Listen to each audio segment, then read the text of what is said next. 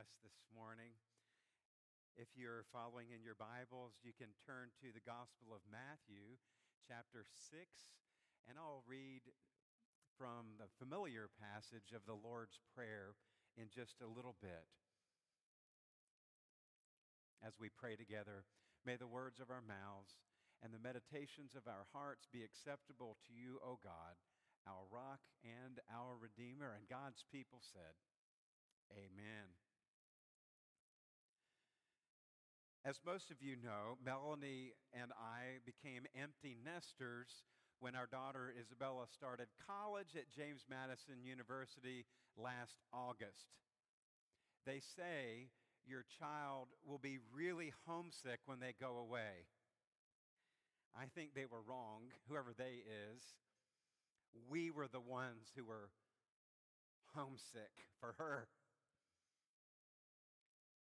She's our only, so everything's the first. And when we moved her into her dorm and drove back home, it was like the emptiness just dropped in and took up residence.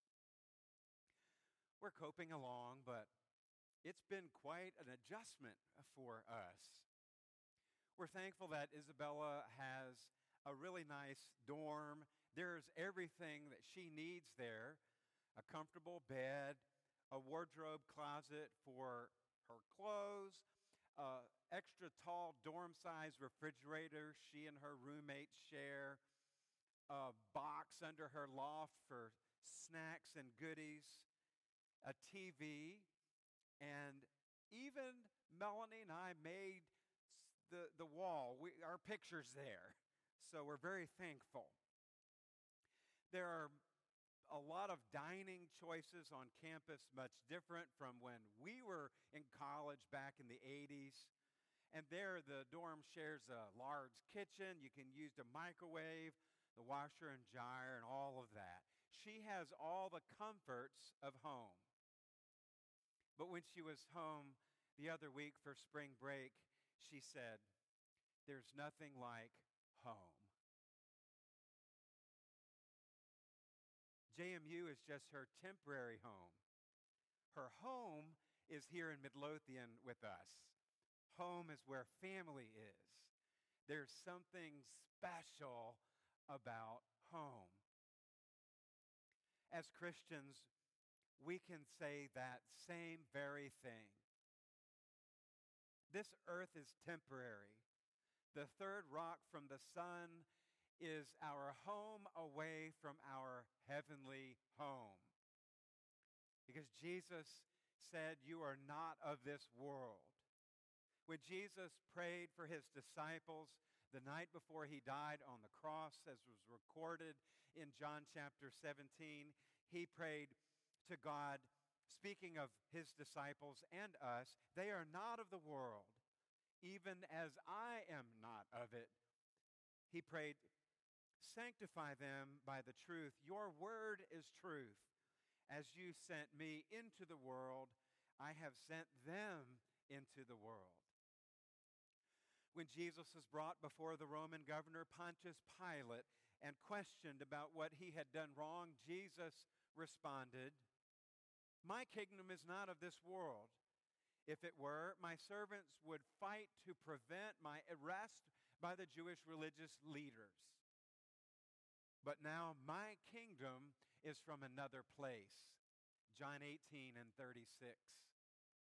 Jesus was constantly reminding his disciples that they were strangers in a foreign land. Author Philip Yancey expresses this beautifully in his book entitled Prayer. Jesus, of all people, knew the contrast between the two places, earth and heaven. On earth, he writes, Jesus daily confronted tokens of opposition to the will of God. Mothers thrust sick babies toward him. Beggars called out. Widows grieved. Demons mocked him. Enemies stalked him. In such an alien environment, Yancey says that Jesus turned to prayer both as a refuge from threatening crowds and as a reminder of his true home, a place that had no evil, no pain, and no death, just as you heard Pastor Philip read from the book of Revelation earlier. The Christian band Petra captured this in their title track of their 1983 album, Not of This World. Part of the lyrics are, "We are strangers, we are aliens, we are not of this world."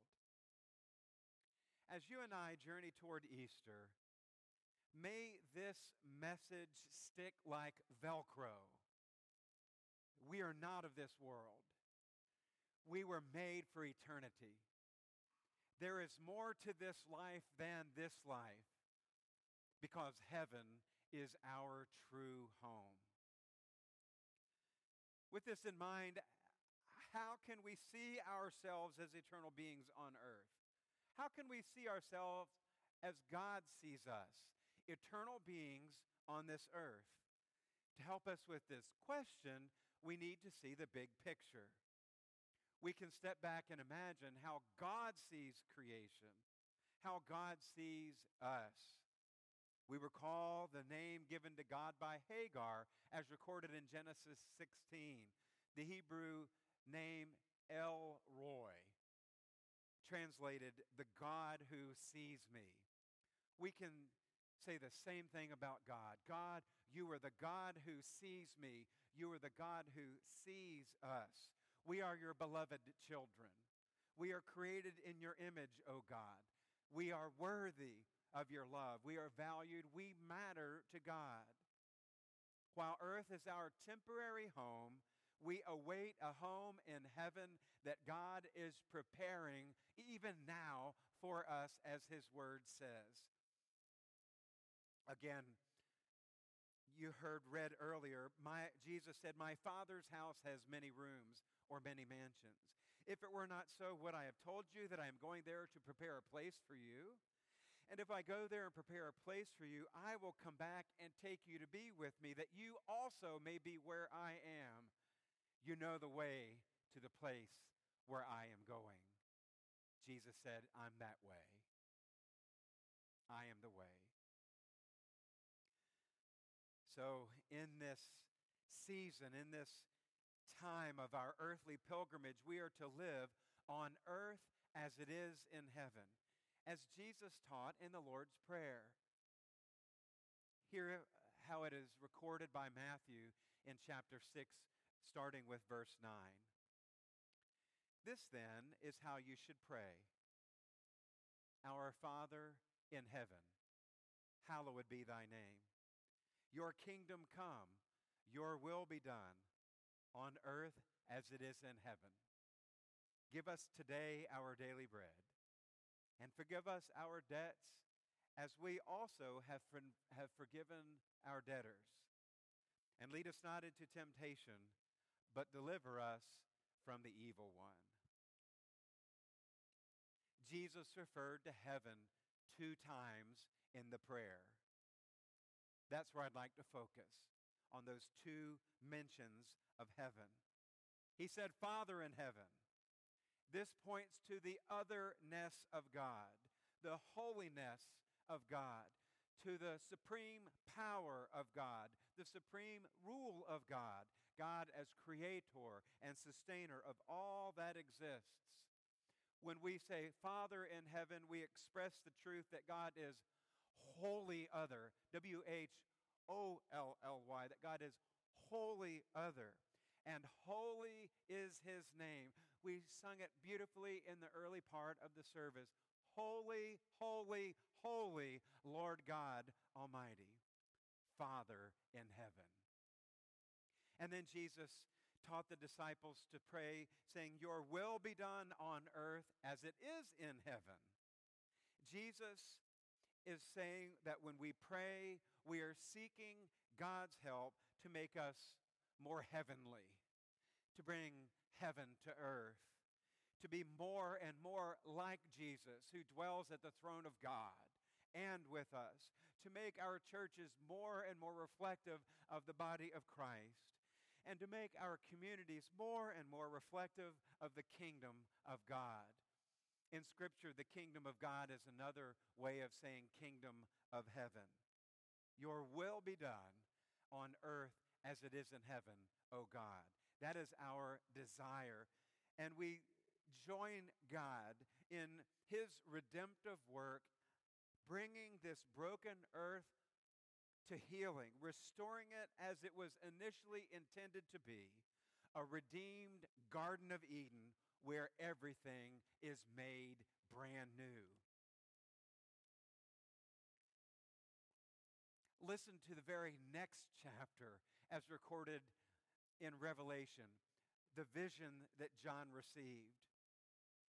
You might want to close your eyes as you listen to this beautiful description of heaven.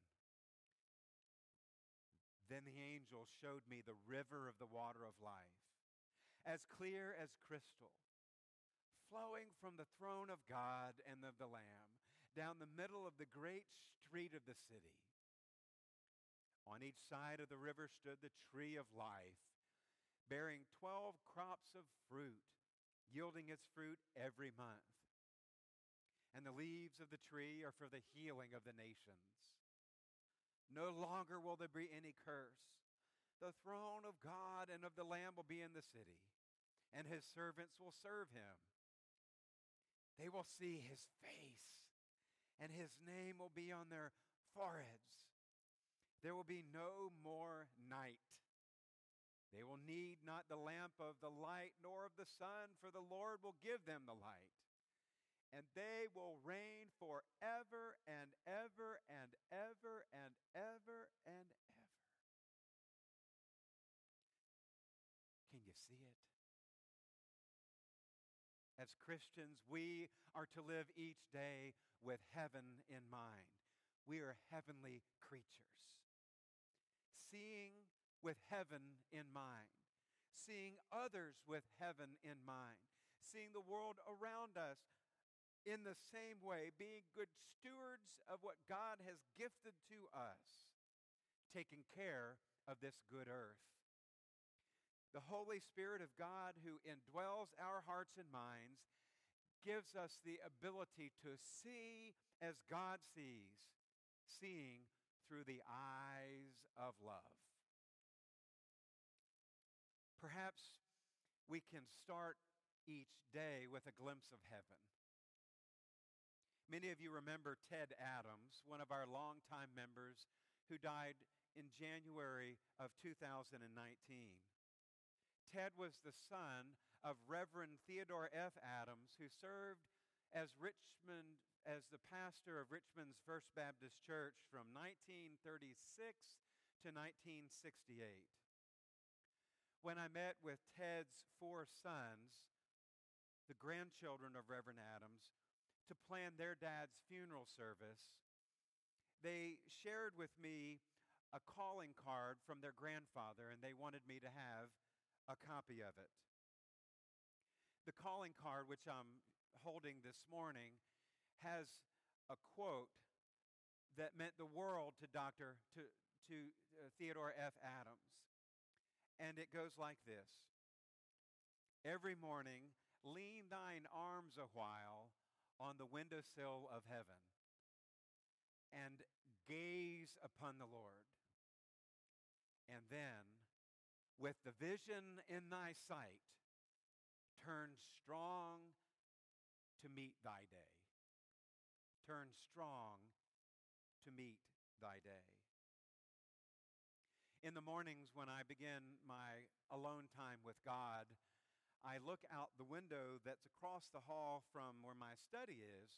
Our house is on a hill, and so we see the rooftops across the street and then the trees around them. And so I try to imagine glimpsing heaven in the mornings with this little saying, leaning my elbows and asking God to help me to see heaven throughout my day. Help me to live, Lord, on earth as it is in heaven. Help me, Lord, to see this day as you see this day. because the journey of this life is not the destination. Our hearts tell us that there is more to this life than this life. And we know better than to call this earth home. The Apostle Paul reminds us that this life is headed somewhere far greater. And he calls us to lift our eyes heavenward because there is much more to see. He wrote to the Corinthians, "For now we see only a reflection as in a mirror. Then we shall see face to face. Now I know in part. Then I shall know fully, even as I am fully known." 1 Corinthians 13:12. Paul lived homeward and heavenward. He wrote to the Philippians that we are citizens of heaven. And he knew that life in Christ was heading somewhere far greater than this earth. He encourages us to have a mindset that is the best to be the best yet to be. A heavenly mindset. In Philippians 3:13 and 14, "Brothers and sisters, I do not consider myself yet to take hold of it, but one thing I do, forgetting what is behind and straining forward to what is ahead. I press on toward the goal to win the prize to which God has called me heavenward in Christ Jesus." And in Colossians 3, verses 1 through 3, "Since then you have been raised with Christ, set your hearts on things above, where Christ is seated at the right hand of God." In verse 2, "Set your minds on things above, not on earthly things, for you died, and now your life is hidden with Christ in God." There are two important verbs in that Colossians passage I want to point out as we move to our conclusion. In verse 1, Paul writes, "Set your hearts on things above, where Christ is seated at the right hand of God." The Greek verb translated "set your hearts," set, is the Greek verb zeteo. And it literally means to seek in order to find, to strive after, to aim at, or even to crave. I believe Paul is encouraging us to be obsessed with heaven and not to let anything on earth get in the way of it. Set your hearts on things above. In verse 2, he said, "Set your minds on things above, not on earthly things." But he uses a different verb. The Greek verb is phroneo, and it means to exercise your mind, to think about, or even to savor as one would savor the aroma of a delicious meal being prepared. Last night, as I was finishing preparations for today's message, I was in my study, and Melanie was down in the kitchen preparing a delicious meal. The aroma permeated the entire house. It was honey garlic chicken. Wonderful. Honey, red peppers, pineapple, garlic, some tomato-based sauce, and the chicken, and you put it all over rice. The house this morning still has that aroma. And I was sitting up there working, like, I want to be down there where that is. If you want the recipe, you holler at me, and I'll make sure that you get it.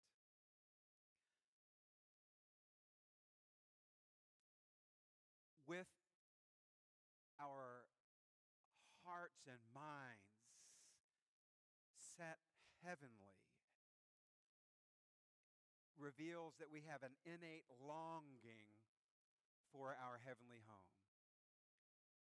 Just as I longed to taste that delicious meal that was being prepared because I could smell the aroma, we have a longing for heaven. Let me illustrate. Now, if you are not cat lovers, you can take a nap for the next few minutes, and then I'll bring you back, okay? But if you are cat lovers or you're just curious about what I'm going to say, tune in. Because some animals have an innate ability to return to their home if they're lost. There are a lot of theories, but no one really knows for sure. I read the story about Buddy the cat, a couple named John and Carol who live in Long Island, New York, had taken Buddy the cat, 10 years old by the way, to the veterinarian for a very brief, simple surgical procedure. As they were getting out of their vehicle in the parking lot, they didn't realize it, but the door to the crate was not closed. And Buddy escaped from the crate and took off into the woods. John and Carol went running after Buddy, and he was nowhere to be found. And they went in and told the vet, and they were all upset about what happened to Buddy. About 3 weeks later, at 4 in the morning, John heard a scratching on the back door. Who do you think it was? Buddy had returned. He found his way home. Several miles away, the veterinarian's office was. John said, at first I thought I was dreaming because I'd been dreaming of Buddy. I knew, though, it was him without even seeing him. It was the same scratch and the same cry. Their vet said more cats than dogs have this instinct and know how to find their way home. Now, you can, if you weren't a cat lover, you can tune back in because maybe you're a bird lover. And I want you to think about homing pigeons, which also have the innate ability to find their way to their destination and back home after going hundreds, even 1,000 miles or so. Some experts say they have magnetite in their brains and in their beaks, which enables them to navigate the Earth's magnetic field.